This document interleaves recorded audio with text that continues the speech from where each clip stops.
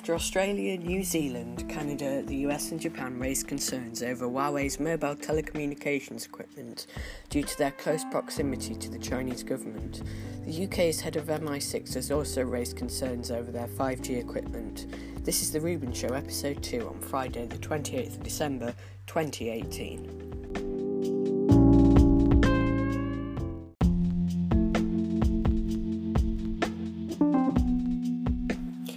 In recent weeks, the UK's Defence Secretary and Chief of MI6 have been among those to warn that use of Huawei's 5G telecoms equipment poses risks that need effective consideration. Experts have also warned that the Chinese government could compel the company to disrupt telecom networks that use the company's equipment or spy on its customers.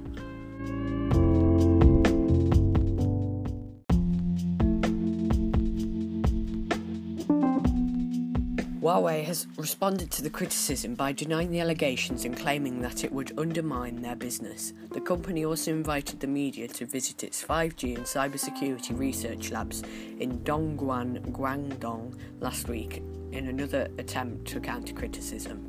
Thanks for listening. See you next time.